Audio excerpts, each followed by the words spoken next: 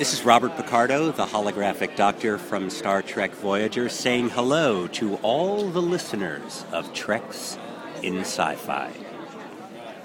Hello, everyone. Do I always say hello, everyone? I need to come up with a different greeting after 300-plus podcasts. This is Rico, of course, and you are listening to Treks in Sci-Fi, the weekly geek fest talking about Star Trek, science fiction, movies, television, and this week collectibles, which I have been ignoring, not exactly intentionally, but for a variety of reasons for a while. But today's podcast is going to be all about collectibles, and I hope even if you're not into collecting some of these geeky things, you'll still enjoy this week's edition of the show. Today is November the 14th, 2010. This will be podcast 305. So on our way to 400, I guess. It's been a while since I've done a show. Last week I was off. It was my birthday. I was back home in Michigan for the weekend. And Rick Moyer stepped into the center seat of Treks in Sci-Fi and gave you a great show on a real cool TNG episode, Peak Performance, which is a fun episode. Lots of cool things, especially since it's a fairly early episode, second season, so that's it's kind of I think definitely one of the better ones from the early days of TNG. So thanks, Rick, again so much for doing that. You do a great job anytime. You're welcome back on the show. You can be my regular monthly guest host. Although I have another one in the makings that's going to be coming up in December from a couple of new people. And I'm not going to say too much because we're still hammering things out, but they are going to be looking at a cool TV show, a current TV show that I have not looked at yet. So that'll sort of wep. Oh, it's an early Sunday morning. I'm a little tired, a little goofy, so... And I feel like I say that a lot, but I am definitely tired. I don't know, the last couple of nights I've not slept well. It's been really, the weather's changing here in the Rockford area, well, in the Midwest in general. Lots of wind last night, and it made it a little difficult to sleep. But I'm here podcasting. So I've got my cranberry raspberry something drink. No tea this morning, for just thought I felt like something a little different. So anyway, let's get rolling into the podcast, and we'll talk a lot more on Treks in Sci-Fi, about collectibles, and all kinds of stuff.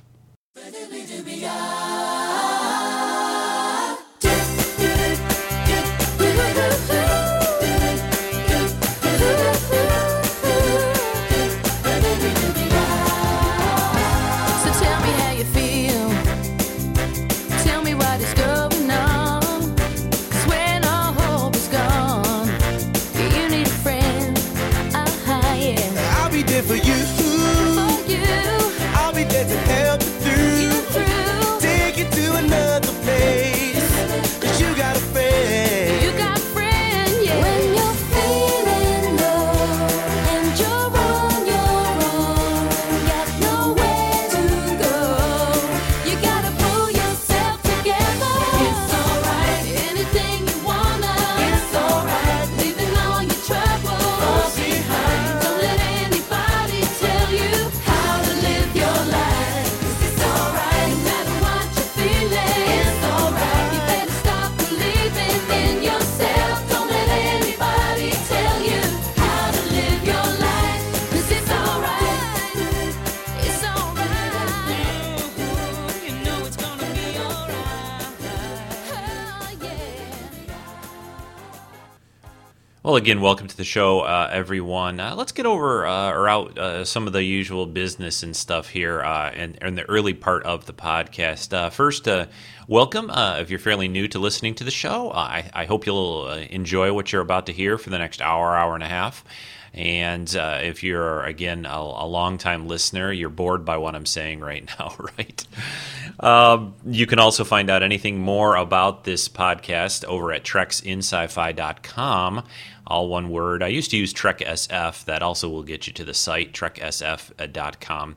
Just redirects, that fancy web stuff that goes on.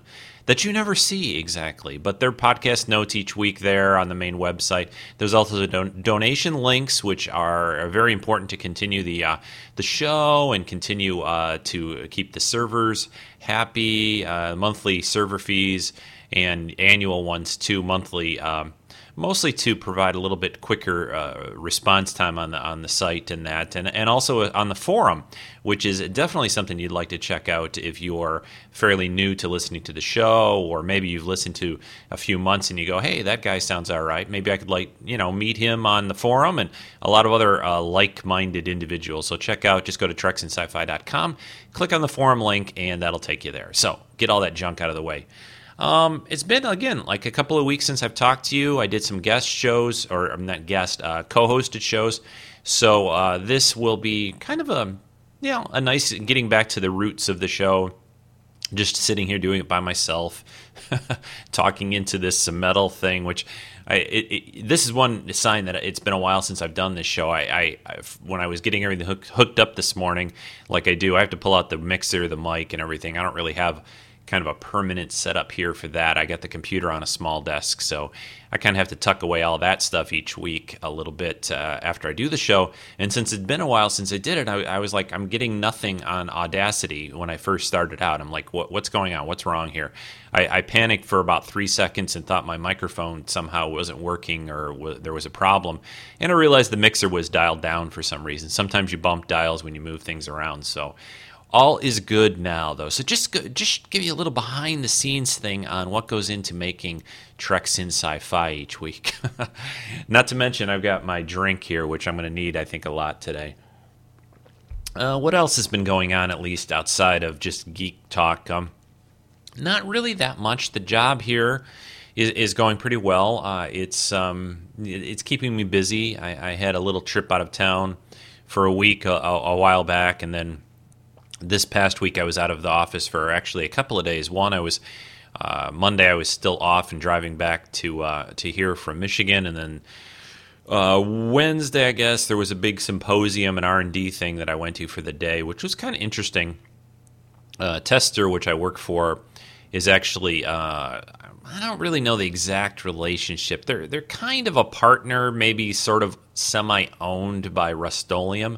I'm not sure exactly how that all works. I think it's an independent subsidiary. Is that the right way to say it? I'm not a business kind of guy. I work in the lab. I mix things up and see what happens. So, but anyway, Rust-Oleum, I guess, each year for quite a while now has done this R&D symposium where they talk about all the different projects they're working on and some really interesting things. They actually had a guy from 3M in as a guest speaker who talked about nanotechnology and nanoparticles, which was pretty cool and really interesting, and not like we see in science fiction, but more practical uses for them. For example, one is in paint making, and you can coat certain pigments with these nanoparticles and makes them a lot more efficient, so you don't have to use as much. I'm probably giving away some trade secrets there. Although I think one thing he never talked about during this conference was the cost. It's one thing to make something work better and more efficient, like adding some kind of, let's say, foo-foo dust to gasoline, some kind of additive, for example. That'll make it burn better in your car, give you better mileage, that kind of stuff. But if the cost is prohibitive, if it makes it like, $10 a gallon for gasoline, it's not really going to catch on very well. So, the nano guy, the guy talking about nanotechnology, did not really talk about the costs of some of this tech. So, a lot of early tech costs just huge amounts of money, and then eventually it eventually levels out to a point where people will buy it, or it just fails. Cost is always these days forefront. One of the top things in your mind when you're working on anything, I think. Why am I going into this? I never talk about this stuff on the podcast. I don't know. I guess because when I'm here, sometimes all I feel like I'm doing is working and then, eating and sleeping. Those are and doing the podcast and watching a few TV shows and movies. But that's about pretty much it. So it kind of it consumes my life just to a degree. So maybe it feels good to kind of share all that. So hopefully you weren't bored. All right. What else? Let's move on. Take a little bit of I'm going to collect my thoughts, and which, it's a very important thing to do on a early morning. And we're going to come back book. I'm going to come back and talk a little bit about Trek news. But first, we're going to play a little promo to a podcast that I think you'd enjoy. So listen to this, and I'll be right back. I'm Jen Geppinger. I'm Kevin Batchelder. And I'm Kurt Geppinger. And we are the Seekercast, a podcast for fans of the TV series Legend of the Seeker. We are a community-based podcast that works to keep you up to date on some of the best news, forum discussions, and interviews in the Seeker fandom. We also do a recap and in-depth discussion of each episode. I thought it was very rich, the story. I was afraid it was going to be a little trite, but this really played out to be a very powerful episode in my mind. The whole episode did kind of stay one step ahead. I felt like I kept having to catch up and try and figure out what was going on, which I like that it's not predictable, so that made me very happy the way it was done. And also, correcting the mistake they made on the Sisters of the Light in Season 1. That was the only thing in Season 1 that I cannot forgive. It's okay, though, because we're staying focused on the series, right, Kurt? So tune in to the Seekercast at theseekercast.com or subscribe through iTunes. Anyone else want to question my orders? Yeah, you might recognize some of those voices on that podcast promo. Some of them have done the Signal podcast, which is about Firefly and Serenity, and those guys are really great. They do a fantastic job always. And of course, Legend of the Seeker, it lasted 2 seasons. It's been canceled, but it's still a cool podcast, and I recommend you check it out. So now let's move on to Trek news. A few things to talk about here. I think on the movie front, at least, there's little bits of things coming out. They're still working on the script. J.J. Abrams is saying that they have a really cool story. I hope that's the case. Chris Pine, who played Kirk, of course, in J.J.'s Trek reboot movie, has been around on the talk shows lately because he has that new train movie. What's it called? Unstoppable, I think, with Denzel Washington. Anyway, but he's been talking a lot about Trek. It seems like he has a fair amount of influence on some of the stuff might be in the script, in the movie to a degree. He's trying to inject a lot of humor still into it, which I think they did a good mix of that in the first film, as well as the action and the adventure and the drama too. Trek, especially original Trek, always had a pretty good dose of humor in it, and I think that a balance of all that is important. That's the way people really are anyway. And it's better if they keep it kind of light to, when it's appropriate, I guess. And, they seem to be doing a good job. So it's moving along, still being targeted for, the script being done sometime early next year. And then filming, I'm guessing probably to late summer to fall is probably when they're going to be filming it. So, you know what? I think they're going to really be in a time crunch for this movie. I think they've... I don't know. I'm a little concerned slightly for a couple of reasons. I don't know how much behind the scenes stuff they can do ahead of time, but their post-production time on this movie is going to be a lot less than it was in the first one. They are still targeting a June of 2012 release date. So I'm not even sure they're going to be filming this movie, a year before that. And most films, even an average film, takes several months, can even take up to a year of post-production work. And with a movie that's got a lot of effects in it and things, I'm just a little concerned. I'm wondering if they may end up having to push that release date. We'll see what happens. They seem to have it locked in pretty well. So I don't think it's going to happen. Maybe things will start to really click once 2011 comes along, and they'll go, hey, you know what, guys, we have not much more than a year plus a few months left to get this movie done. We need a script. We need to start filming it, so forth. I'm guessing some of the maybe scouting for locations is going on. A lot of the early stages, and it's still, there isn't really a whole lot being said, but it looks I'm sure it's going to be great. I'm sure we're going to have a good time, and I'm looking forward to it, of course, a lot. What else has been going on in the Trek world? Something related to Trek, the Big Bang Theory has been really excellent the last couple of weeks. There have been some really great Star Trek-related moments. There was a dream sequence with Sheldon where he saw Gorn. There was a great conversation where Sheldon goes in and is ordering drinks from Penny, where she works, and they started to talk about Kirk, and she knew about the Kobayashi Maru and that Kirk cheated. If you're not watching, if you're a geek and a fan of this stuff, if you don't watch The Big Bang Theory, you owe it to yourself to sit down and watch. I think I'm even getting Lynn, my wife, to enjoy it a little. I played some of those recent clips for her via YouTube, and she laughed and she was enjoying it. She didn't really... I think I maybe got her to watch one of the early episodes when it first came on, but I think maybe she's warming up to it. So maybe we'll sit down and watch a few over the holidays when I'm back home. So that show's been good. They also had Will Wheaton on this past week, who is sort of Sheldon's nemesis. It was a cool episode because it was kind of centered around Raiders of the Lost Ark a little bit, where all the guys were going to go out and see a new release of Raiders with like 12 seconds of new footage, something they kind of, I think, made up for this. I've not heard any rumors of a re-release of Raiders to the theaters or, with any additional little footage put in or anything, but I wouldn't put it out of the realm of possibility of it happening sometime. It certainly is George Lucas does like to re-release movies, that's for sure. He's doing all the Star Wars movies in 3D now, right?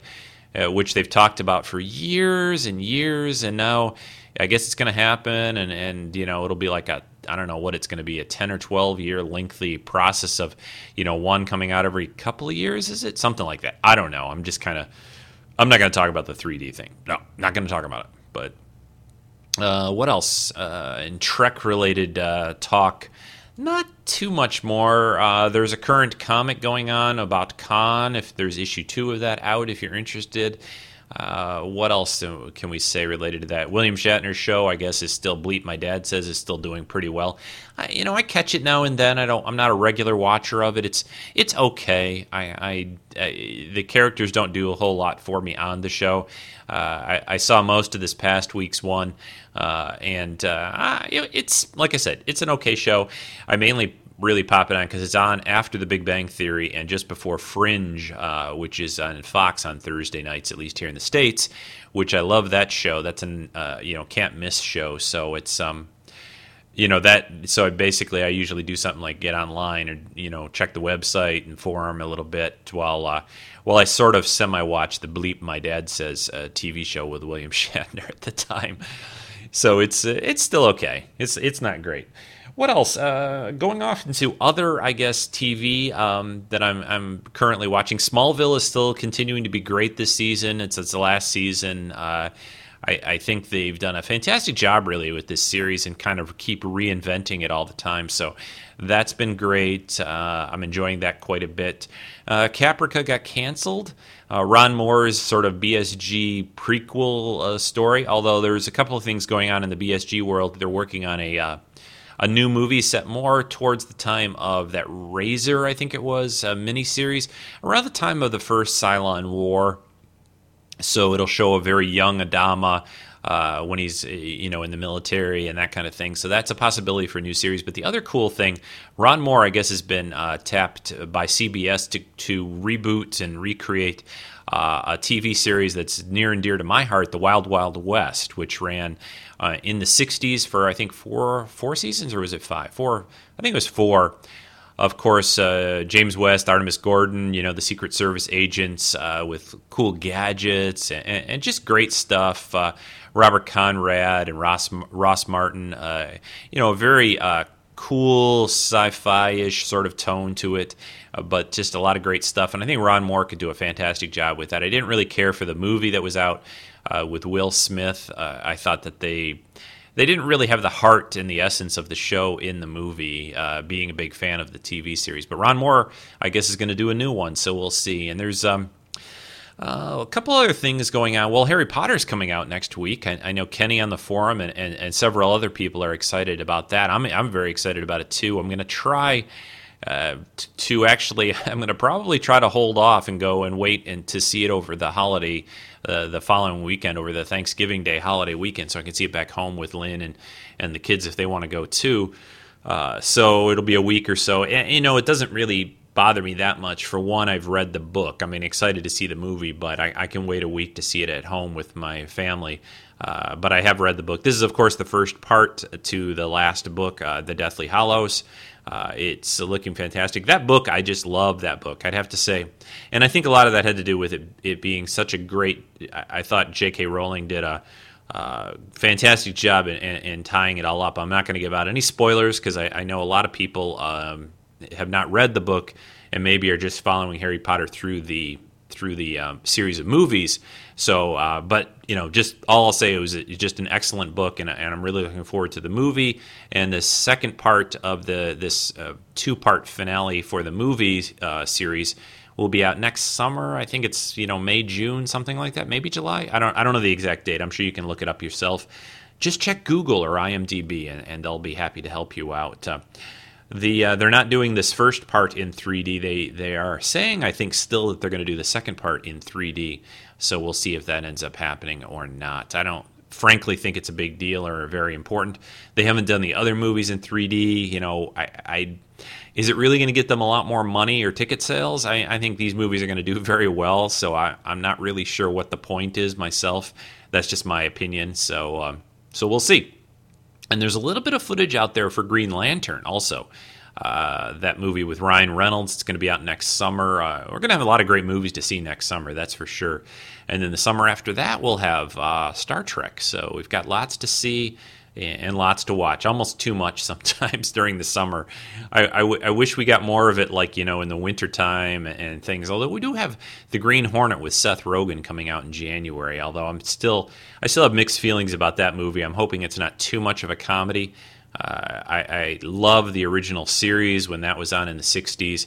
And I just hope that, I hope it's a fun movie anyway. And I'm sure I will see it no matter what. So that's about it. A roundup of some Trek news and other movie and entertainment stuff. Lots of things going on. I did see Megamind last weekend with Lynn and really enjoyed it. The new animated movie. It's got some great voice actors in it. Will Ferrell, Brad Pitt, Tina Fey, Jonah Hill. Just a great cast of people doing the voice work. And it's a cool story.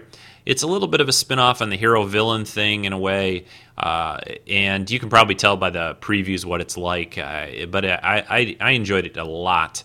It was a pretty packed theater house, too, full of people. We went, I think, last weekend on Saturday, so it had just opened, I guess, the day before, I think. But it's a lot of fun, and I still want to see, and I guess it's getting some mixed reviews, but it doesn't matter to me. I still want to see Skyline. I'm going to go this week.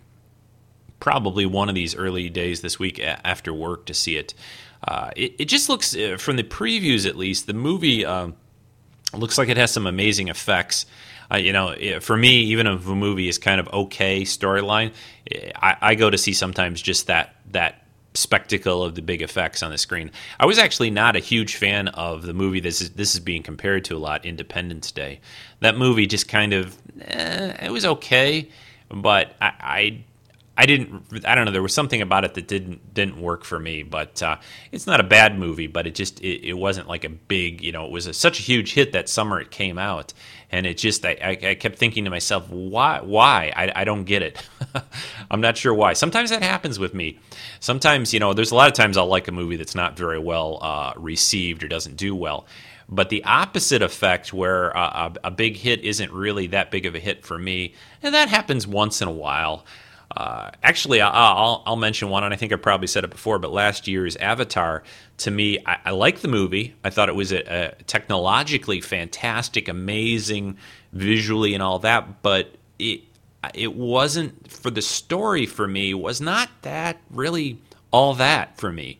It just kind of, that kind of storyline was very, it was like Pocahontas in space. It was not that original or that different. A movie like Inception, which really takes off and did well, which I really was happy about, that has a very new and interesting take on things. I just thought was a much better movie and more interesting and so forth. But anyway, that's just, movies, television, books, comics, and everything are all a matter of taste to a degree.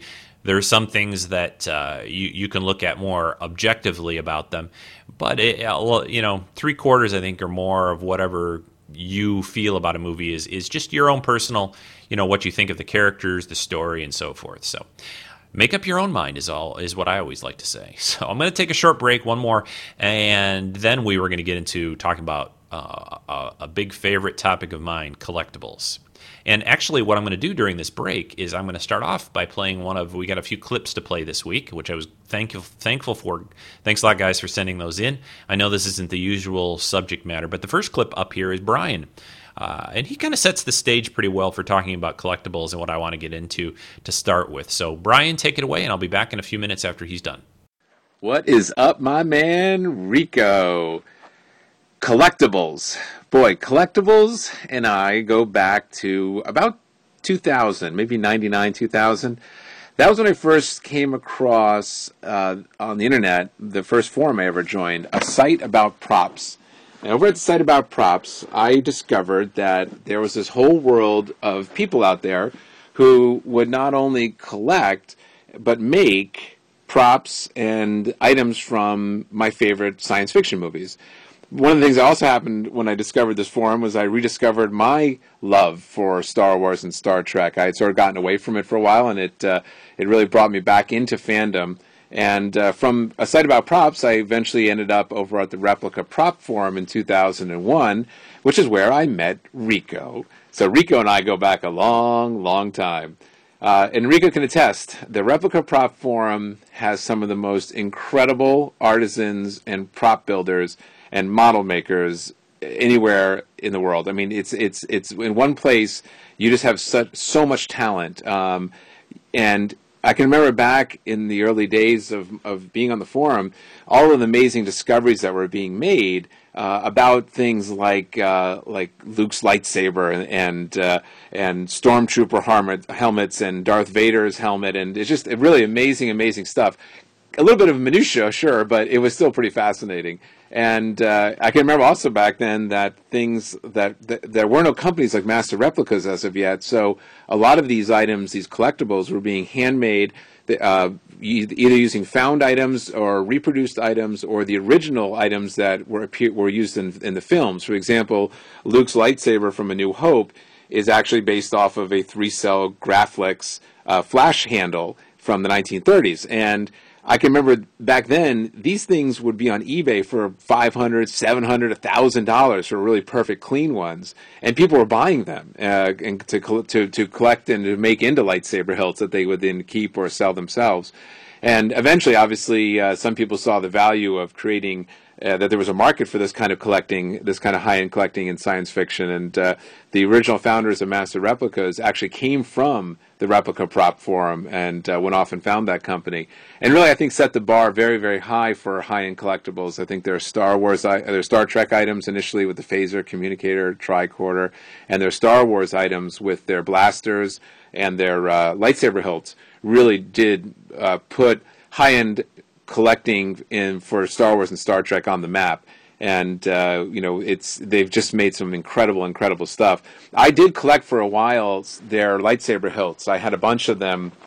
I really wanted that Graflex, and so eventually I actually bought myself a Graflex 3-cell flash handle for $100. It was nicely worn and beat up, and I actually put together the component pieces to make it into the prop, and that to this day is my favorite collectible I have. I don't have a lot anymore. I actually sold most of my stuff off because I just didn't. After a while, the stuff just ends up sitting around. But what I still do like to do is buy things like that I can make. Things like instead of buying a Master Replicas X-wing, I bought the Power of the Force X-wing and then painted it to make it look nicer and made a stand for it.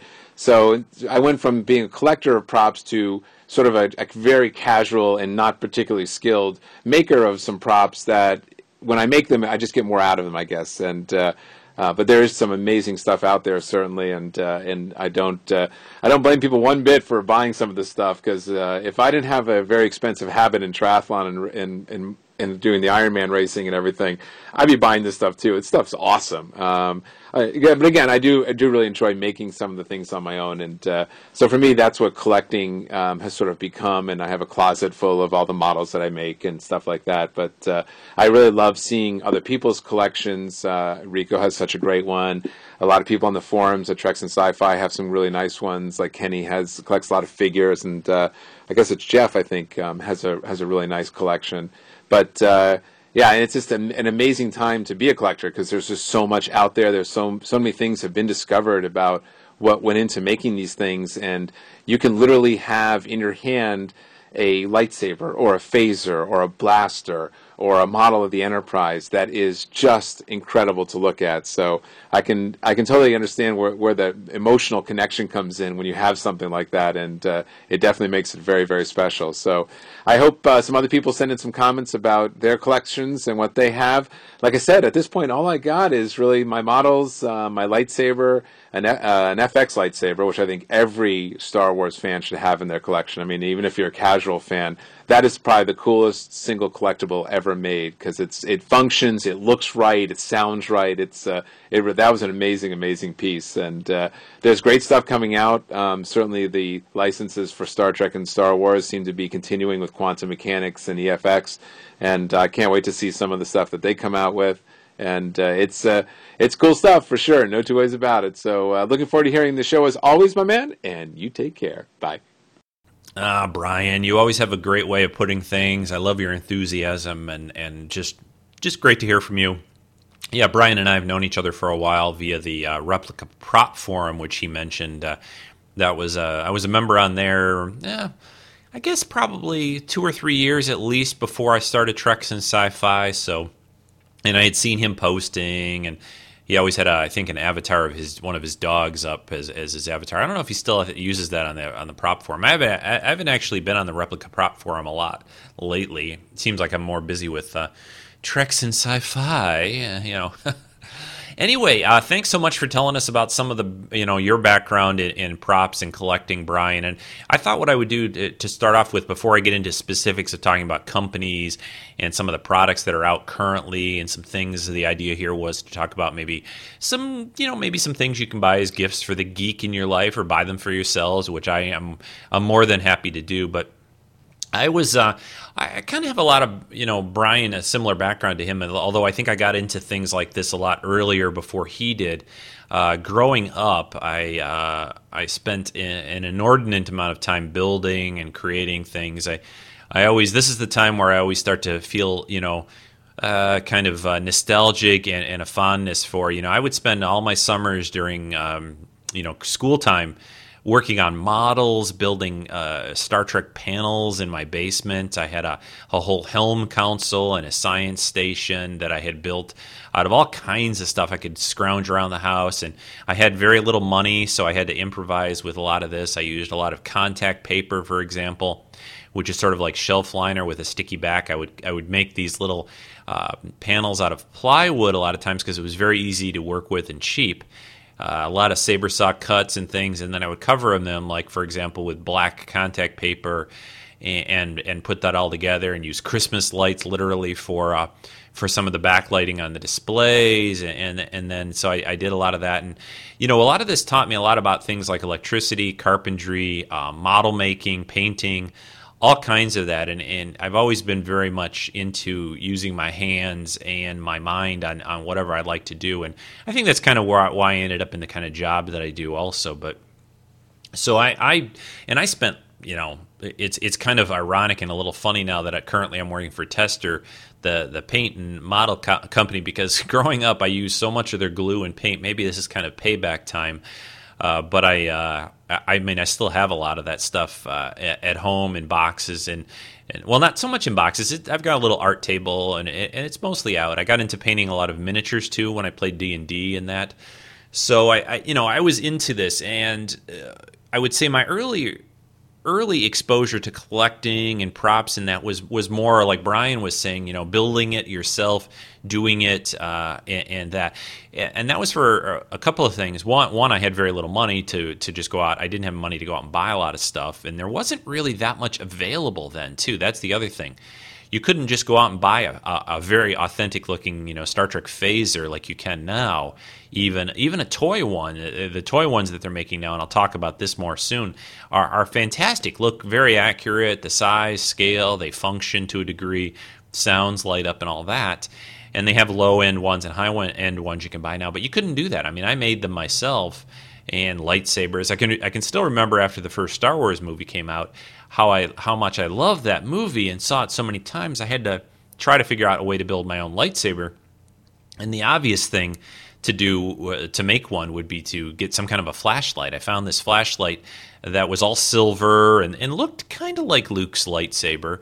And there are these, I'm not a golfer, but there are these sort of translucent plastic tubes that go, I guess, inside golf bags that golf clubs slide into that were about the right length for the blade of the lightsaber. So I had this long translucent tube which would sort of conduct and carry the light from the flashlight.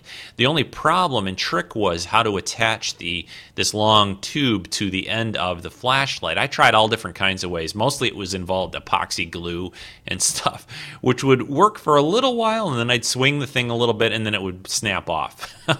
So like Brian said in his audio comment, these Force FX lightsabers that they've got out. First, Master Replicas was making those, and that license, Master Replicas, unfortunately, is no more.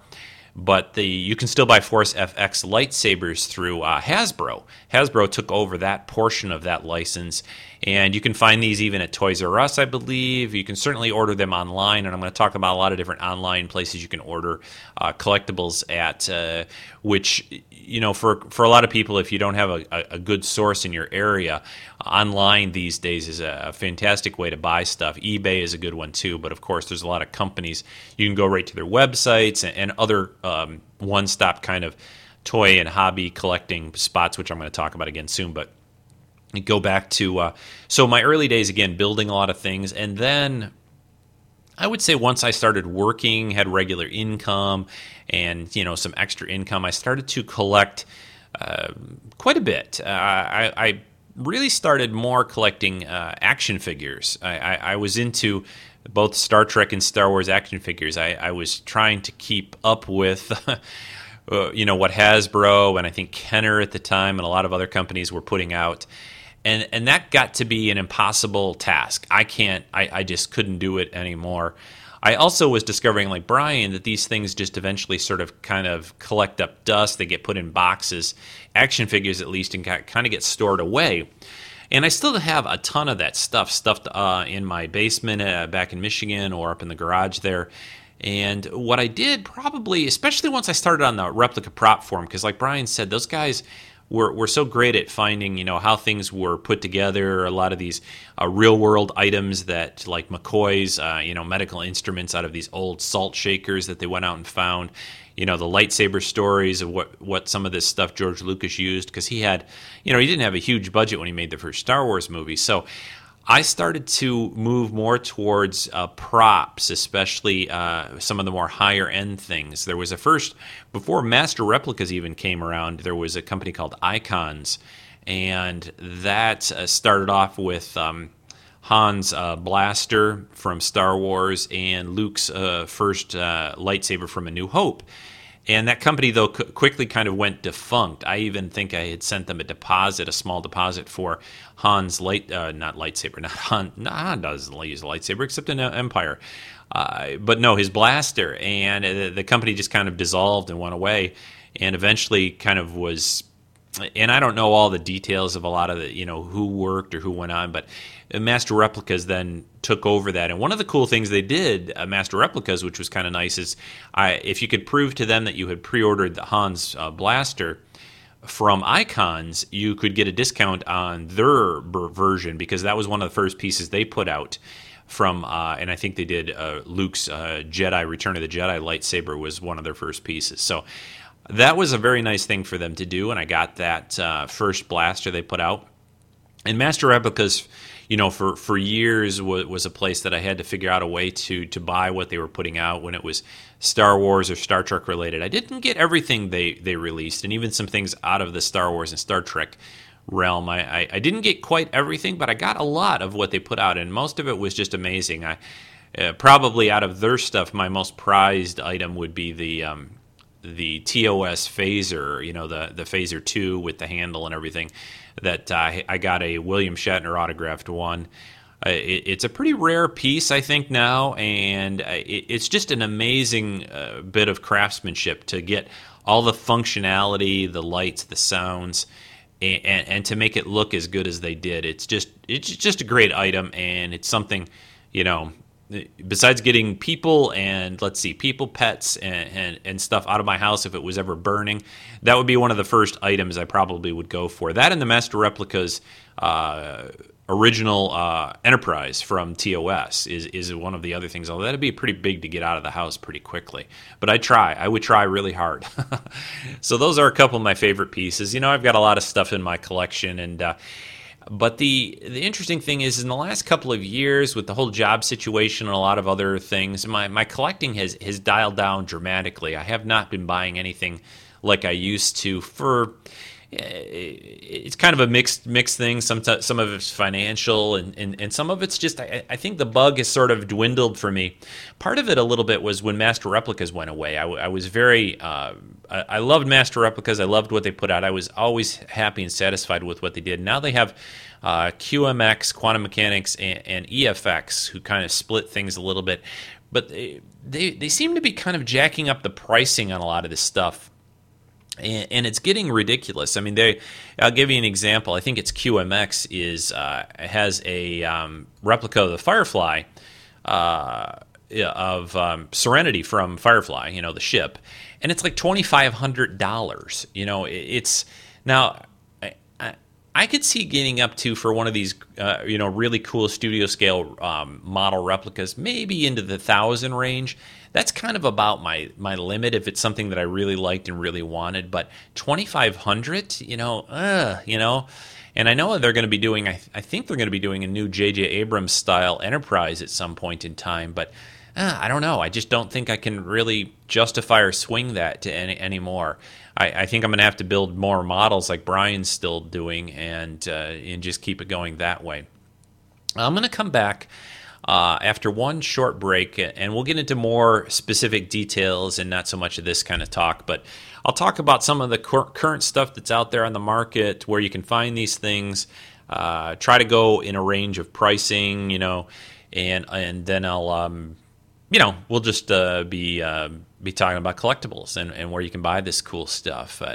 But during this break, you're going to hear another comment. This one is from Kenny, about collecting and all of that he enjoys about it. Hey Rico, this is Kenny from California. Just thought I'd send in some audio for your collectibles podcast. I do kind of consider myself somewhat of a collector. I have been collecting everything. Started with the Star Wars action figures back in 1977. So I actually blame my father for starting me on this crazy adventure. He, as I wanted them, and he got them for me. He got me all of the Star Wars action figures, and that started my love for collecting action figures. And probably not until the age of 13, 14 did I actually start saving them in their packages and start going crazy over package details. They had to be mint. Not that I ever intended to sell my collection. I don't know why I had to have mint, but it was just an obsession of mine to have mint condition packages. And from that point on, I've been collecting now, for 33 years. That's a long time. I do have quite a collection. Many of you who know me, you can go to my website, geekyfanboy.com, and check out my toy rooms I've had in the past. I couldn't even tell you how many action figures and collectibles I have. I basically stick with action figures based on movie and TV. So I have all the Lord of the Rings, Star Wars, Star Trek, Harry Potter, various TV series that I've enjoyed, like Charmed, or, there's so many different action figures. But yeah, so I have a lot of that stuff, and I also collect plates, like the Hamilton collection plates, mostly Star Trek. I do display those. I collect mini busts also. That's my new obsession. I've kind of gone away from action figures just for the fact that I have no more space. I actually moved to a new house last year, and I plan on building an actual toy room on my property because I've outgrown just regular bedrooms. I need an actual fairly large space for all my collectibles, and I plan on building that in the near future. So right now all my collectibles are packed away, which kind of deters you from collecting more because you don't want to just have to pack them up. But hopefully I'll have something in the near future and can share photos with you guys. And but anyways, like I said, I actually switched over. Instead of doing action figures, which I still collect, especially with the new Harry Potter coming out, I still collect my Harry Potter. I will still collect Star Wars if I really like them. Also Star Trek from the new movie and stuff like that. I used to be a completist, and I had to have every single variation, every single action figure, every single thing from that series. And luckily, I have somehow grown out of that, and I don't need to be a completist. So I can pick and choose. If I like a certain action figure or a certain character, I can get just those action figures. But like I said, I've gone away from action figures more, and now I'm doing mini busts. I've been really heavy into that for the past year or so. A little bit more upscale, a little bit more expensive, obviously. And I really enjoy the statues now and the busts and the more high-end collectibles, stuff that you don't mind displaying. I mean, I never mind displaying anything in my house, but I got to keep up appearances. I am an adult. I am now 40 years old, so I don't put all my action figures out. In the living room, in the dining room, stuff like that. But I can't put busts because this is a geeky household, and I like to share my geekiness with everybody. Collecting, I don't know why I do it. It's in my blood. It's something that I've grown up with. I mean, I started at 7 years old. I'm now 40, and I still do it. I used to go on these, I used to call them routes, and we used to hit 6 or 7 Targets, and then 4 Toys R Us's, and a KB store, and a Kmart maybe. There was, this path I would do, and it'd be like my Eastern path, which had, 3 Targets and 4 Toys R Us's, or I'd do my Southern path, which would have, 6 Targets and a Toys R Us.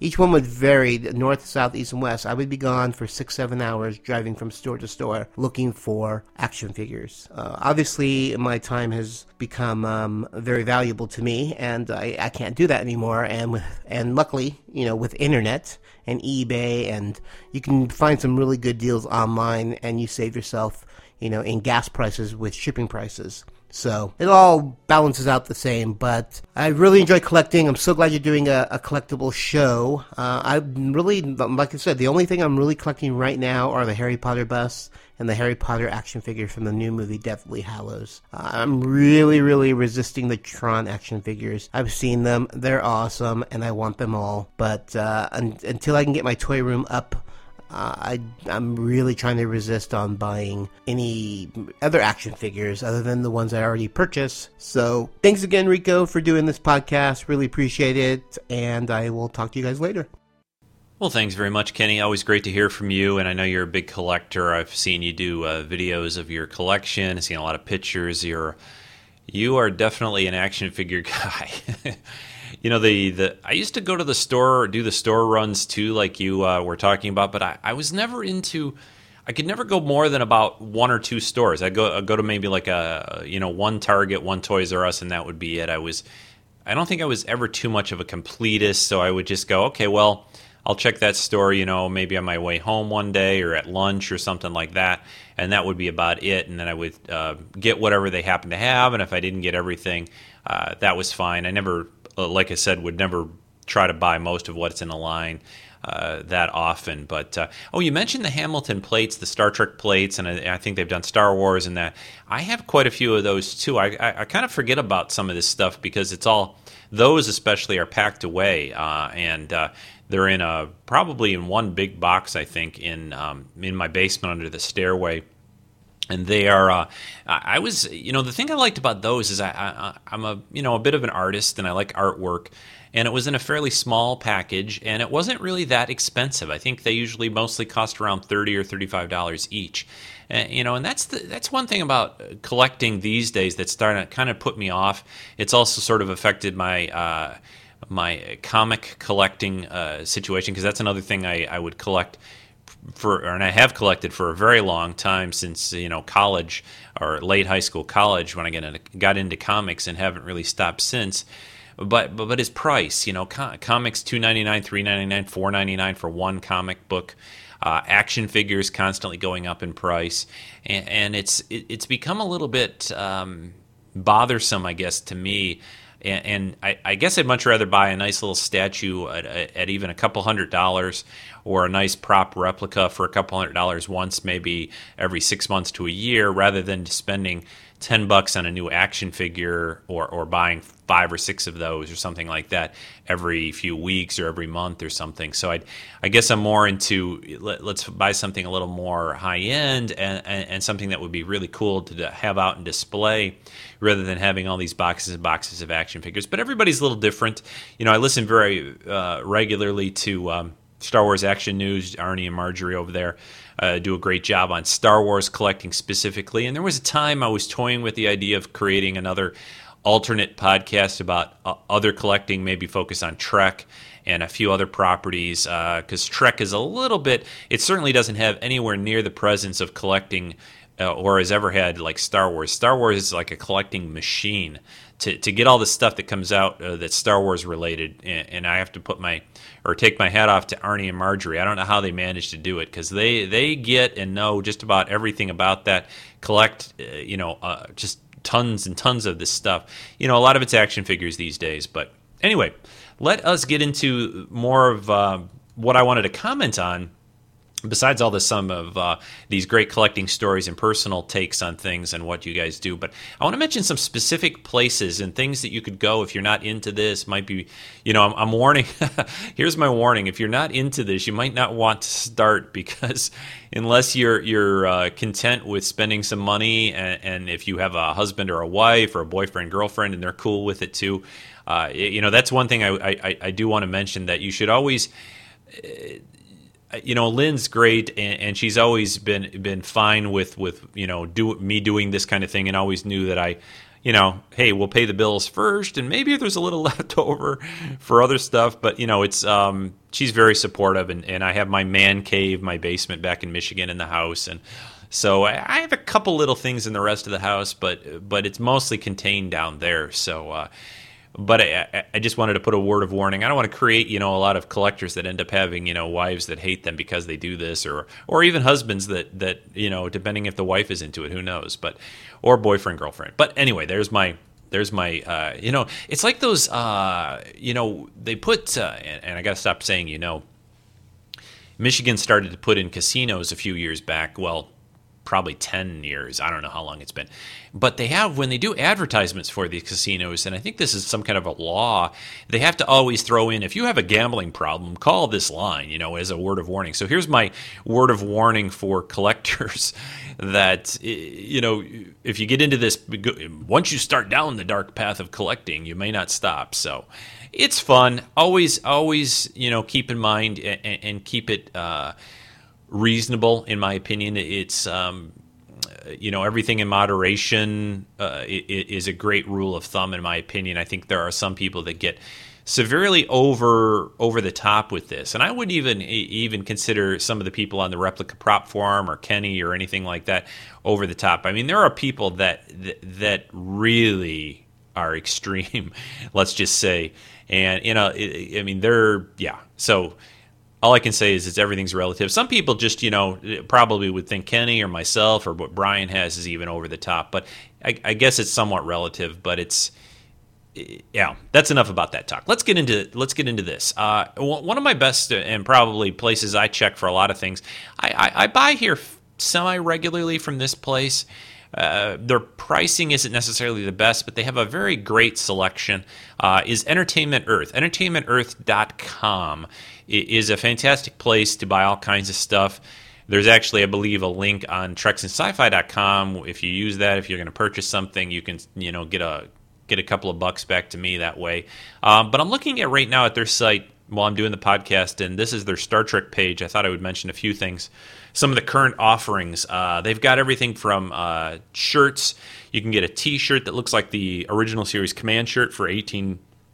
You can get a Star Trek the Motion Picture Phaser replica, which is this version of it is an Entertainment Earth exclusive. They end up with a few exclusives on their site, which will be sometimes some kind of a collectible that has been put out, but is some variation of that. Like they have the original series Star Trek Tricorder, but they have it in the geological Tricorder edition, which I think was just seen in that 1/3 episode with Giamato and Lee Merriweather. That Which Survives? Yeah, that's the episode. So they have a version of that. They also have shirtless Kirk cologne. You've got to get that. Come on. I got to do that commercial sometime too. That spoof of the Old Spice guy with the Tiberius cologne. We've got to work on that soon. They've got a lot of shipped models. Some that you can build, vehicle models that you can build, but also ones that you can just buy. There's an All Good Things USS Enterprise. The Hot Wheels is putting out a lot of good stuff. There's, of course, Trek action figures here on this site. There's a Trek lunchbox, patterns for clothing, wall murals, water bottles, belt buckles, statues, dresses, play sets, animation cells, vinyl figures, which are pretty cool little things. They've also got the original series Phaser by Art Asylum or Diamond Select, I think it is now, maybe. Some of these things change hands, and it's hard to keep track. This is the gray-handled version for $30. You got to have that. They also have these cool Starfleet insignias that are out there. Only $10 each. That's a very cool thing to get, and I still got to get mine. I keep writing it down. Got to order these things. They are put out. They're actually made by QMX, but you can buy them here on Entertainment Earth as well. The QMX website, if you want to know where those come from, is just qmxonline.com, I believe, is what it is. I'll put a lot of these links for these places in the podcast notes for this week.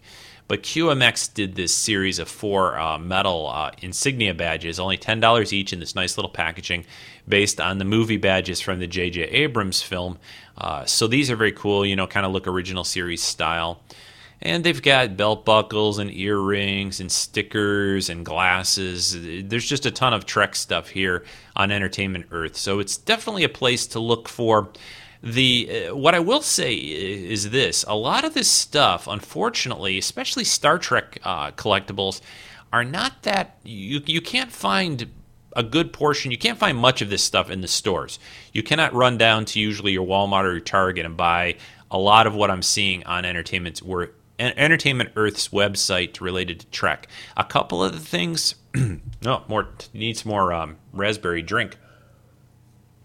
You can find a couple of these things, but not very much. And it's kind of sad a little bit.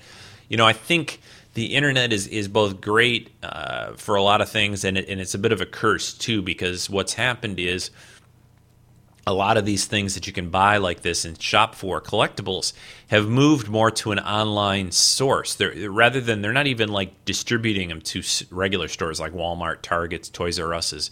It's all going basically to these direct online sellers instead. There's a lot of them. Entertainment Earth is just one of those places, but it's a great place for Star Trek stuff. And then related to also Entertainment Earth, and we'll swing over and talk a little bit about Star Wars. They have, of course, just a ton of Star Wars collectibles here, and this is going to be nearly impossible to even cover. I think that probably the biggest categories, everyone's seen them, are action figures. They've also got some statues. They have other toys of the vehicles, bobbleheads. And the cool thing about a lot of these things, Star Wars action figures, you can find pretty much in many stores. Toys R Us, Target, Walmart's. Lots of different places out there have those, and those are cool because you can definitely get a couple of those for somebody for Christmas, or whatever, for the holidays, birthdays, and things, and not spend a lot of money. Even at $8 or $9, you can buy a couple of them for less than $20, which isn't too bad, and it's definitely something that's gift worthy. And the neat thing about Star Wars right now, I think, or one of the benefits of having so much product out there, is unless you're giving it to somebody like maybe me or Kenny or like Arnie and Marjorie at Star Wars Action News, most people will not have pretty much whatever you pick off the shelf. It's just because there's so much of it out there. The likelihood that you'll grab the item that they actually have already bought for themselves, especially in the action figure line, because there are so many different varieties and versions of them out there now, you're pretty safe. Always save those receipts when you're doing gifts, but it's nice because you've got a pretty safe bet, especially in that area in Star Wars and action figures, that the person probably won't have it. And like I said, unless they're a very serious collectible or collectible type person, if they're not a collectible, are they? So it's going to be pretty safe there. But the other place Star Wars related that you can check out is Star Wars Shop. Just go over to I think StarWars.com and then click on the shop link, and they have a ton of merchandise over there too. Of course, there are also books, comics, graphic novels in Star Wars and Trek that are always great. There's there's a couple of very cool books that are out right now, Star Wars related, that I think if you're looking for a gift for somebody, I'd highly recommend these. One is there's a making of The Empire Strikes Back by Rinsler. Just search on Amazon.com, and I think it's going for about $50 or so. He did a making of Star Wars, the A New Hope movie, a couple of years back, I think, maybe 2 or so, and now he's put out an Empire Strikes Back version. Like I said, it's about $50. It's a fantastic book. I've put it on my wish list I told Lynn that if you're going to get me just something for Christmas, get me that. But it's just, the cool thing about it is it really goes into a lot of the making of the movie. There are some great photographs, and it's just done very professionally and very well done. And for a Star Wars fan, I think they'd love it. In a way, it's a collectible. I think books to me are collectibles too. And the fans usually like that kind of stuff because the pictures themselves will show a lot of the props and replicas and costumes and things from the movies. So that's one that I think should be on someone's short list. If you're a Star Wars fan, it's something that you'd love to get. What else? I think maybe we're going to take a break here. I'm going to kind of go into a couple other websites, but I think this might be a good breaking point for what I'm going to cover next. I guess one other thing I want to cover before we get to the break, and I'm going to play another comment. This one will be coming up from Jedi Jeff, who's also a big collector, would be ornaments. Christmas tree ornaments from Hallmark are always a great thing for a gift for the year, and they come out with regular ones related to Trek and Star Wars and Indiana Jones even. I'll mention a couple things that I'm looking at Hallmark.com's online store, their website at Hallmark.com. One for Trek is they have a light up and sounds, I think it does sounds too, USS Enterprise from J.J. Abrams' movie. So you can get a replica, a little model replica of that Enterprise and hang it from your tree. There's also an Amok Time piece with Kirk and Spock fighting. There is a Tron light cycle, which is appropriately timed from the way it looks in the new movie coming out, Tron Legacy. There's also a little, it's a Star Wars sort of little diorama in a way. It's Darth Vader kneeling before the Emperor. It's called His Master's Bidding. And there's a Rebel Snowspeeder.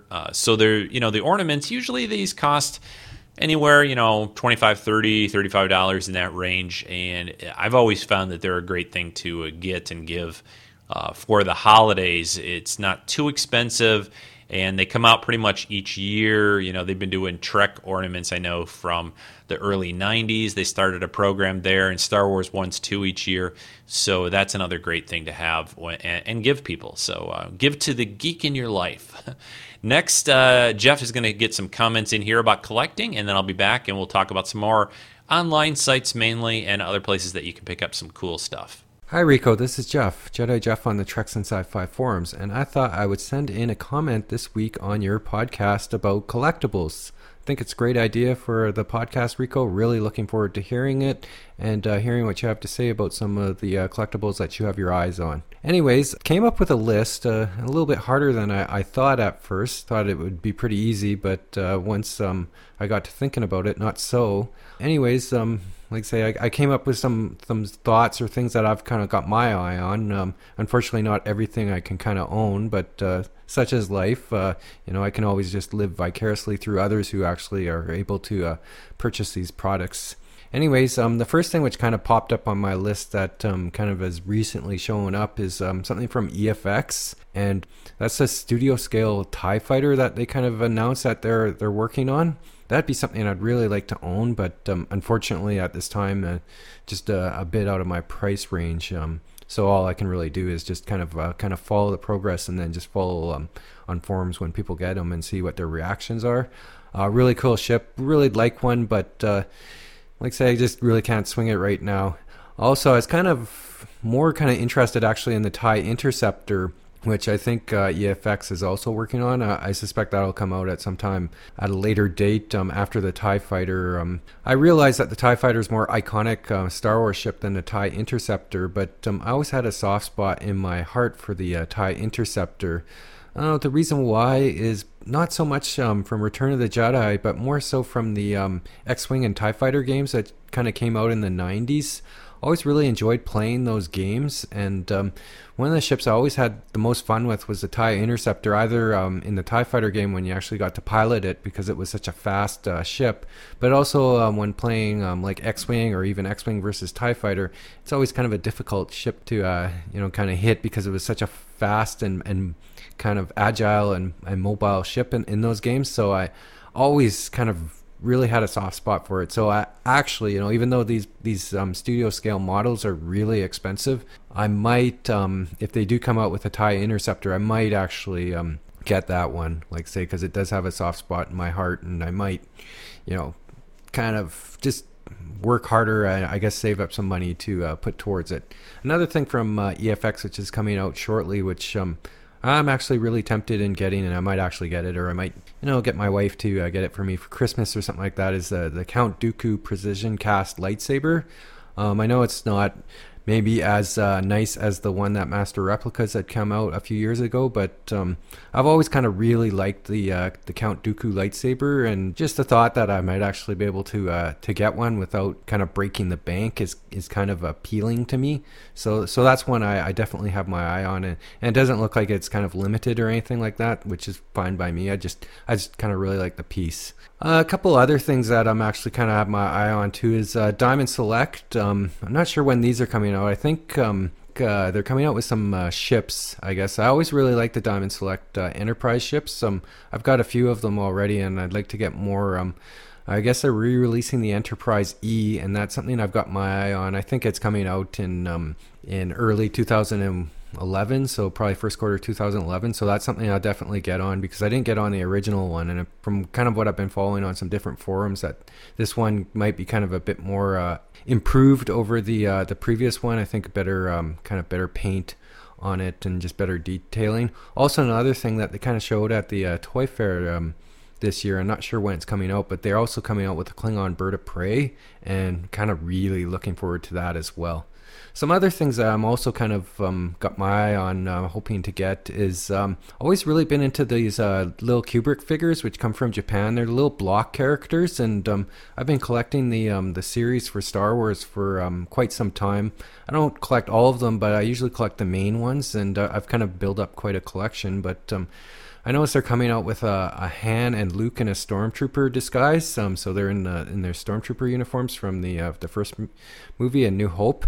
Looking forward to that one. I think it's coming out in the next month or so I'll probably be on top of that one. Also, too, I'm kind of going to break away with the Kubricks, little ways from Star Wars, and actually going to get looking at maybe getting some from the Tron. Not so much the new movie, maybe the new movie after I see it, but I noticed that they actually have some original movie Tron Kubricks coming out from the movie back in the 80s. Looks really cool. They got the figures come with like the light cycles and the tanks and the recognizers, and coming out with like Tron and Sark and Flynn, the MCP, Yori. So really cool. It's just, they're really interesting figures. So I'm kind of excited about those. Also, I'm not sure if I'll get these or not, but also really intrigued with the Harry Potter Kubricks that they're coming out as well. They're coming out with kind of the standard Harry, Ron, and Hermione, and then also they've got Hagrid, Dumbledore, and Snape and Voldemort, and might get those, might not. Still kind of on the fence on that. I might just get maybe Harry, Ron, and Hermione possibly, and maybe not the full set, but we'll see. couple other things I'm actually looking forward to as well too. Not much in the collectibles side of things, but I'm kind of they just released the Lost Encyclopedia. Like I say, I was a really big fan of Lost, so probably gonna definitely get that. Either if I don't buy it myself, I'll probably ask someone to get me that for Christmas. Then also too, I really got my eye on the Back to the Future Blu-rays, which I think just recently got released. I have the original movies on DVD, but to get them on Blu-ray would be really cool. A few other things that I actually have my eye on, which are kind of way off in the distance, is some things from EFX. I think they kind of showed up at Comic-Con. I actually think Kenny actually took a few pictures of it, but something from EFX is that EM33 pistol from the Enterprise. Really interested in that. I'm actually hoping they come out with a phase pistol as well, but I'd really like to have a prop from Enterprise because it was a series I really enjoyed. And also this original series Battlestar Galactica Viper helmet, which seems to have been kind of keeps popping up at all these shows, but still really no details on it. I'm hoping we'll hear more about it in 2011, but that's something long term I got my eye on, and I definitely, for that Viper helmet, I'm going to make the effort to get that one regardless of kind of what situation I might be. Probably actually start putting money aside for that one, so that when it does come out, I'll be able to jump on it. Anyways, Rico, again, thanks for the great idea on this show. Sorry for running this comment a little bit long, but this is kind of a topic that I have a lot of interest in, and I'm interested to hear what you have to say about it, and I'm interested to hear what the other commenters have on it as well. So thanks, Rico, and back to your show.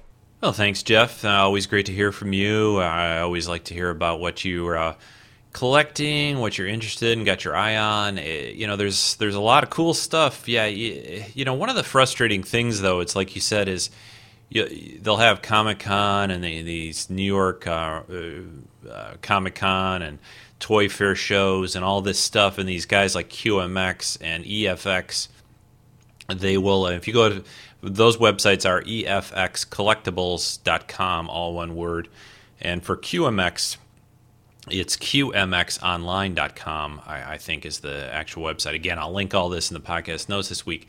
But those two guys, EFX, both of them seem to, they prototype and they talk about this stuff. And I know people with being able to pick up and get news, so quickly, and everyone's anxious to learn more, that they talk about this stuff way before we're going to see an actual one. One of the examples is the guys over at QMX have talked about doing a studio scale Enterprise from J.J. Abrams' film. They did a prototype, I believe, and nothing more has really been said about this that I know of. And I think the prototype was first seen, it was way back when the movie came out, I think. So it's, when this is going to come out, what the pricing is on it, all kinds of things. It's like, we'll see what happens. The situation, it's that would be probably one new big piece that I would like to get. EFX, I know they've been running into some problems with things like they had in development some Star Wars pieces. For example, I think that the Return of the Jedi Luke lightsaber that was going to open up and reveal, and the sort of inner guts of the lightsaber, and they were going to do what they called an Obi-Wan Extreme lightsaber. Also showing the internal workings, kind of with a little crystal in there and some cool effects. And both of those, as far as I know, have been put on either, canceled or indefinite hold. I think that's the case with both those pieces. So, it gets a little bit tricky. One thing that I still have my eye on that I can kick myself, here, how do you actually do that? Kick yourself. That's kind of hard to do. You have to kind of flip your leg backwards and stuff. Could somebody come over here to Rockford and do that? But my biggest regret of a piece that I didn't get at the time that I would still love to somehow get a hold of at one point in time. Maybe somebody listening to the podcast has got one they want to sell. I'll make them a good deal or a good offer. But is the Master Replicas Millennium Falcon studio scale model that was just really well done, a fantastic piece. Yeah, expensive, but some of these studio scale models are getting even more expensive now. I think somebody is at EFX is working on a new one, but a much smaller Millennium Falcon, not a studio scale model, not like a 32 incher, but something along, maybe not even a foot long, just a nice little model, kind of like that Code 3 group did from a few years back. So. But that studio scale Millennium Falcon from Master Replicas, it basically what it was that happened, the reason I probably don't have that is the studio scale Enterprise from the original series and the studio scale Millennium Falcon were pretty much built and released close together. Both of those were very expensive, and I kind of said to myself at the time, okay, you get one now, get one in the future or whatever. And I said if I had to pick one that I really, really wanted more than the other, it was the Enterprise, the original series Enterprise. And I'm still happy with that. I love that piece. And again, if I had to pick between the two of those, which is kind of what I had to do at the time, that's probably what happened there. But okay, enough about that a little bit. Let's talk about a few other companies. Another company that I have really enjoyed over the years, does some great stuff, especially in the line of figure busts and statues, is Sideshow Collectibles, which you can find at SideshowToy.com. I don't know if Sideshow Collectibles get you there too. I don't think it does. But anyway, SideshowToy.com, which is the site for Sideshow Collectibles, does just great work. I can't say enough about how much I love this company with kind of statues. I started to get into, probably, there's a great forum called the Statue Forum. I think it's StatueForum.com. That kind of got me into this a little bit, and I'm a big comic book fan, and they have a lot of both Marvel and DC pieces on this site. The statues run anywhere from, you can get a little mini bust for maybe $40, $50, up through a full-size statue, that'll run you maybe around $150 on up or so is the pricing scheme. But they have all kinds of stuff, and they also have a very large Star Wars section of pieces too. These premium scale figures that are usually anywhere 18 inches tall, give or take. They've done a great set of very authentic looking and clothed. I don't know if you call them really action figures. They're kind of like dolls. People will call them that. But they're about 12 inches tall. They come in a very nice package. I collected quite a few when they first started putting them out. But again, it got to be too many of them were coming out, and I couldn't keep up. And they're not cheap. They started in the $50, $60 range. Sideshow was putting these out. And they were coming out maybe every couple of months, 2-3 months, which wasn't too bad. But then they started to inch their way closer and closer to like $100 for one, very nice 12-inch doll, basically. And I just kind of said, nope, I'm done. I still would like to get the Darth Vader. I never got their Vader that they put out. And I think that is Stormtrooper that I would like to have gotten. But I got some of their earlier ones. But Sideshow does a great job at this. I like their statues, I think, a little bit more than their figures. That's just me personally. But this is a place, if you were looking for something for the collector in your life for the holidays, you can find all kinds of things here. Pricing ranges. They have little environments. They also have a fairly nice Lord of the Rings section, Disney area, Alien Predator, some monster and horror stuff, some G.I. Joe. Just a wide range of stuff. I really like some of their Marvel items. I've picked up a few of them. I like their comic-kettes, they call them. They're a little less expensive. They have some nice ones of like the White Queen, Mary Jane from Spider-Man. They have Rogue from the X-Men, the Black Cat from Spider-Man. Just a great line of things. It's just Sideshow, I can't say enough about them. They're a fantastic company, and they've been around for a while, and they really back their products. They package things well. Shipping is great. They're probably, I'd say, one of my favorites. Entertainment Earth is good too. I think Entertainment Earth kind of nails you a lot on shipping, in my opinion. I think they charge a bit much. Entertainment Earth, for those out in California, though, they actually have a store that you can actually go to. It's not, I don't think, quite a retail type store, but it's like where their warehouse is, and you can go in and buy things there if you're in the area. So, that's something that I know people out. I think they're more in the northern part of California. Kenny might know, but I'm not really sure exactly. But they're based in California. So shipping things over to the Midwest, I guess, maybe costs a little bit, especially since collectibles are it can be kind of heavy sometimes. So I'm going to probably not really take a break here. I'm just going to pause it for a second and talk about a couple of the other places I wanted to cover just before we finish things up today. All right, I've got a few more things I wanted to pass on to you. Another great place, I didn't mention this when I was kind of covering Star Trek primarily, but is Roddenberry. Just go over to Roddenberry.com, and there's a shop there that's run by Rod Roddenberry, Gene Roddenberry's son.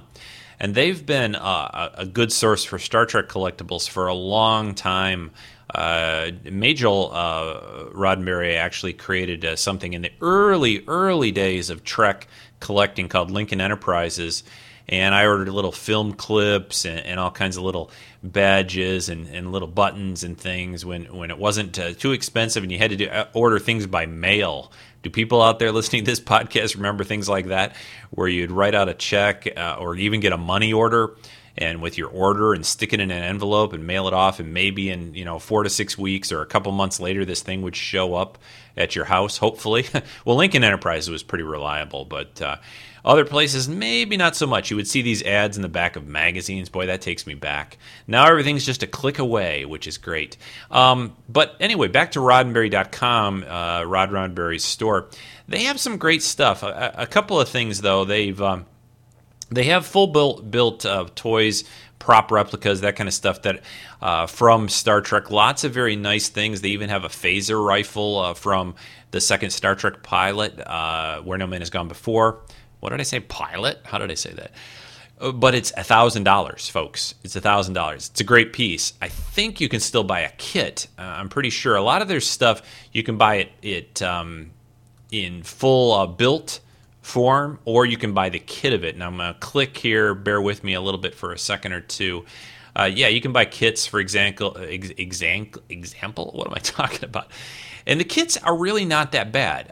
You have to be a little bit handy with your hands and some glue and paint and that kind of stuff, and sanding and a little. They take a little work. They're not. I would say nearly like a model kit. But if you're pretty good with putting together models, you'd be able to probably do one of these, and if you have some basic tools.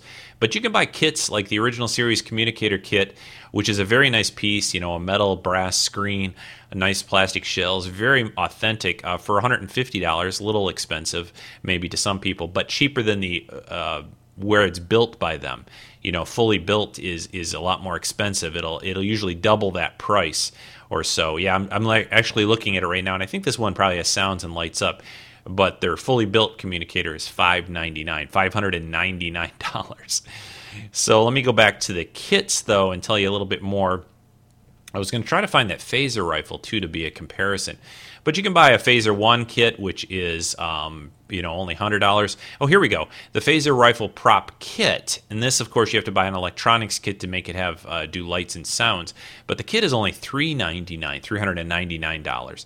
And they have tricorder kits. Yeah, I definitely suggest. I bought their way back before Master Replicas eventually came out with an original series tricorder prop replica. I bought one of the kits I bought off Roddenberry was the original series tricorder, and I built that over during a summer one time, and it's a very nice piece, and it took a little trick, putting it all together, and I added some effects and some electronics to it of my own and everything, and it's a nice piece, and I like it a lot. Now you can buy those ones put out by Diamond and Art Asylum, the tricorders and phasers for $30-$40. You've got one of the great things about collecting right now is there's a pretty wide range of stuff out there, much more than when I was growing up and other people that have talked to you, I think. It's great because you can buy everything from, thousands of dollars. Sideshow, for example, has a full-scale Terminator from the movies for like $6,000. It's 6 feet, 6 inches tall and all that. Very cool. If I was a millionaire, I'd buy one. But you know what I'd really love? One of my dream pieces would be have a Robbie the Robot, a full-size one. And there's a company out there, Fred Barton, I think it is, who makes those kind of built to order. And I think they're like $25,000 or $50,000 each, something like that. Again, if I, win the lottery someday. Well, even if I won the lottery, I don't know if I'd be able to do that. I'd probably have to be, I don't know, strike oil in my backyard or something. But there's, what I'm trying to say is there's just, you can spend a few dollars. One of the things, for gift giving, go to your local, Toys R Us, Targets. You can find things there. Go to also your local comic stores. If you have a comic book store, a lot of times they have collectibles, T-shirts, little things you can get people there, that aren't that expensive. And if you know the kind of comics they like, one thing to pick up these days might be that collection of the Walking Dead comics based on that zombie new TV series, which is really cool so far. And you can get collected editions of earlier. One of the cool things about comics is they do collect them in these graphic novel kind of form into a collection of so many issues in a set. And it's a way to save money and buy the comics later on rather than paying, $3 or $4 per comic. So, comic shops are a great source in your local area. Another place would be a hobby store. Model and hobby stores can sometimes have collectibles, miniatures, and things like that if you're into that. Just a ton of stuff. It's, I could do...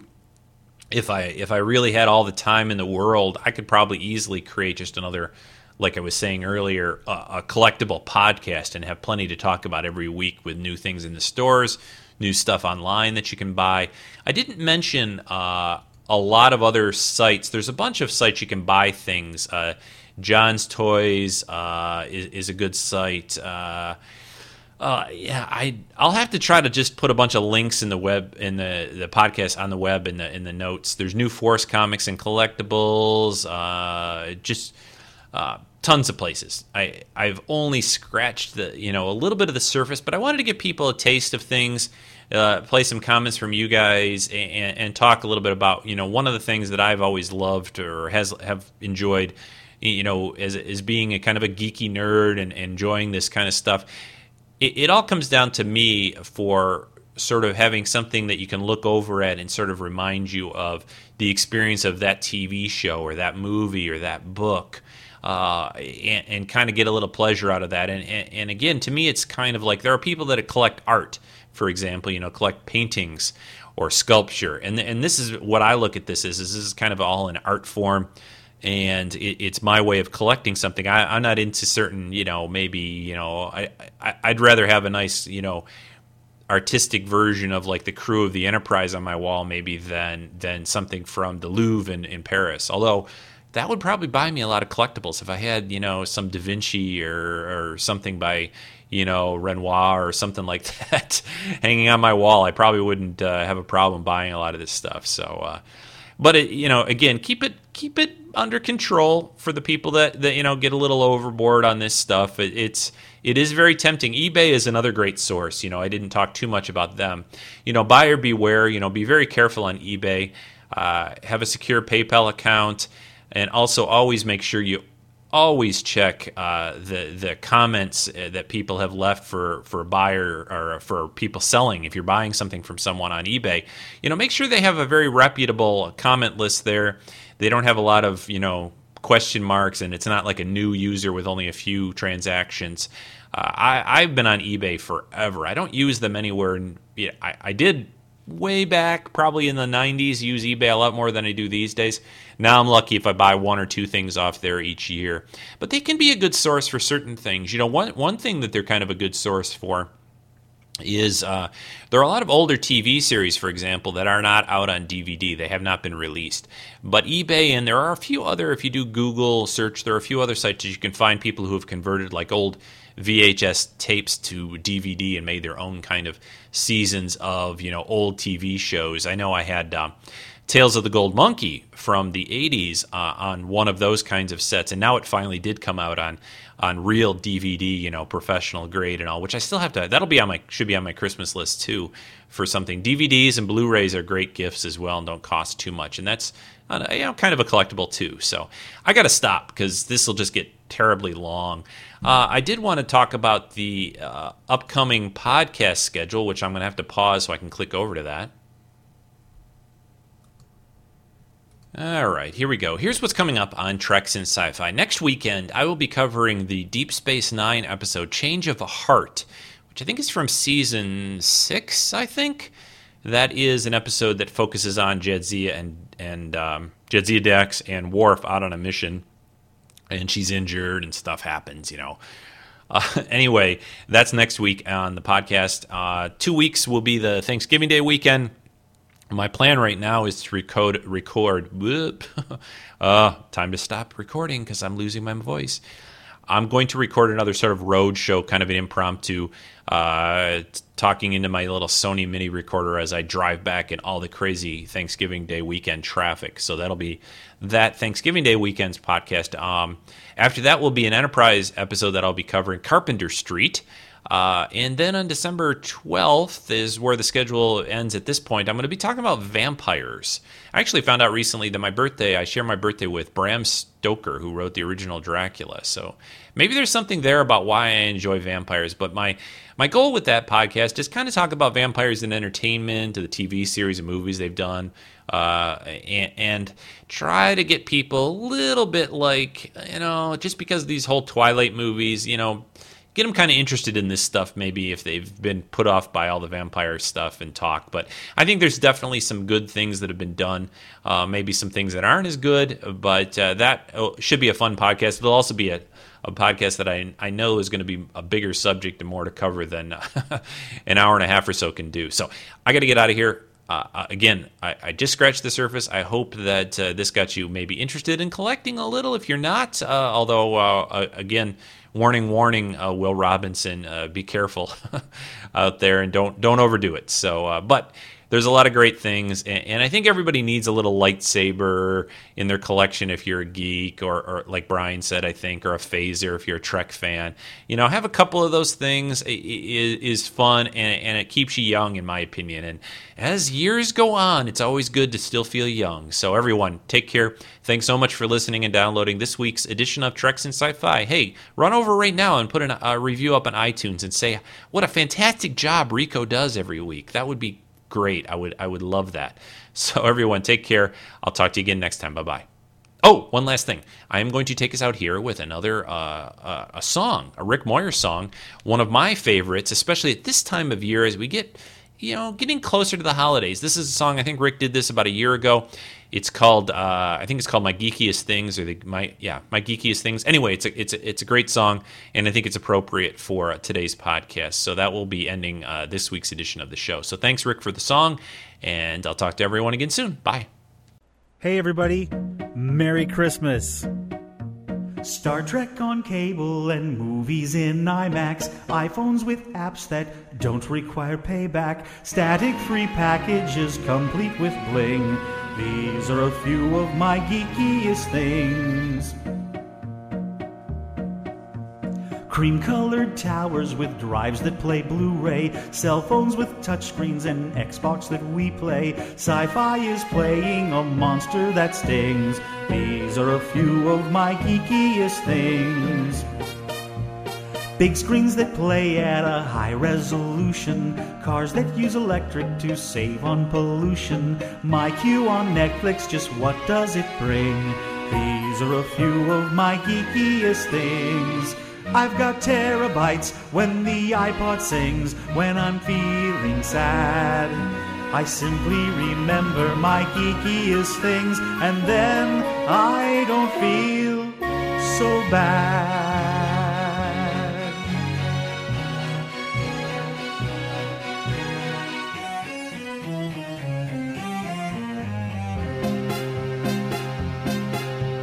We're all just waiting for the new movie. Kirk and the crew are young, hey, they are groovy. Enterprise being built in dry dock things. These are a few of my geekiest things. Doing the Vulcan salute to my family. A life-size Jean-Luc cardboard cutout standing. Watching the reruns, yes, I have them free. These are a few of my geekiest things. Logging on to the Treks in Sci-Fi forum, chatting with geeky friends, what a decorum. Writing a character in RPG. These are a few of my geekiest things. When it's Sunday, Rico's Fun Day. When I'm feeling sad, I simply download my favorite cast, and then I don't feel so bad.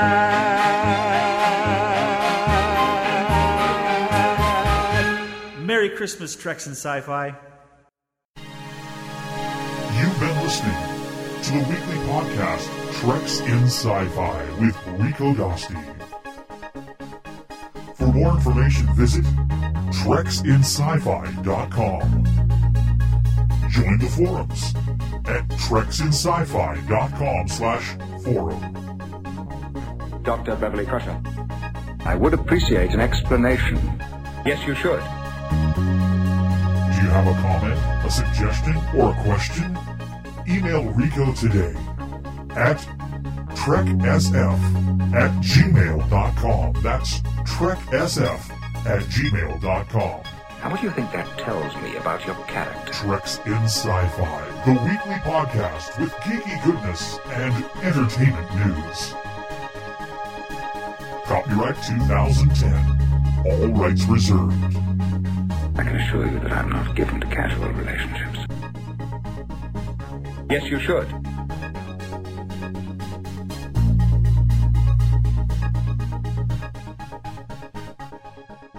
Goodbye.